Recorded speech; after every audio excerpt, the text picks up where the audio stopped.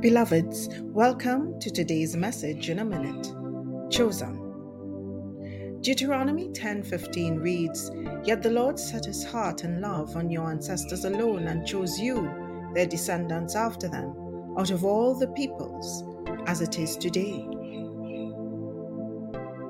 Do you know what it is to be chosen?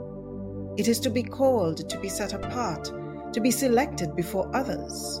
Chosen means that the person or thing is preferred. Beloveds, that is who we are as God's children, chosen. But unlike us, God doesn't choose us because of anything special that we have done. God chooses us out of His love that is unconditional, unchanging, and unending. There is nothing that we can do to lose the status of chosen, and there is nothing that we can do to earn it. It is given. Dear ones, seize your status. Walk in the confidence that you are God's chosen. Love, peace, and joy.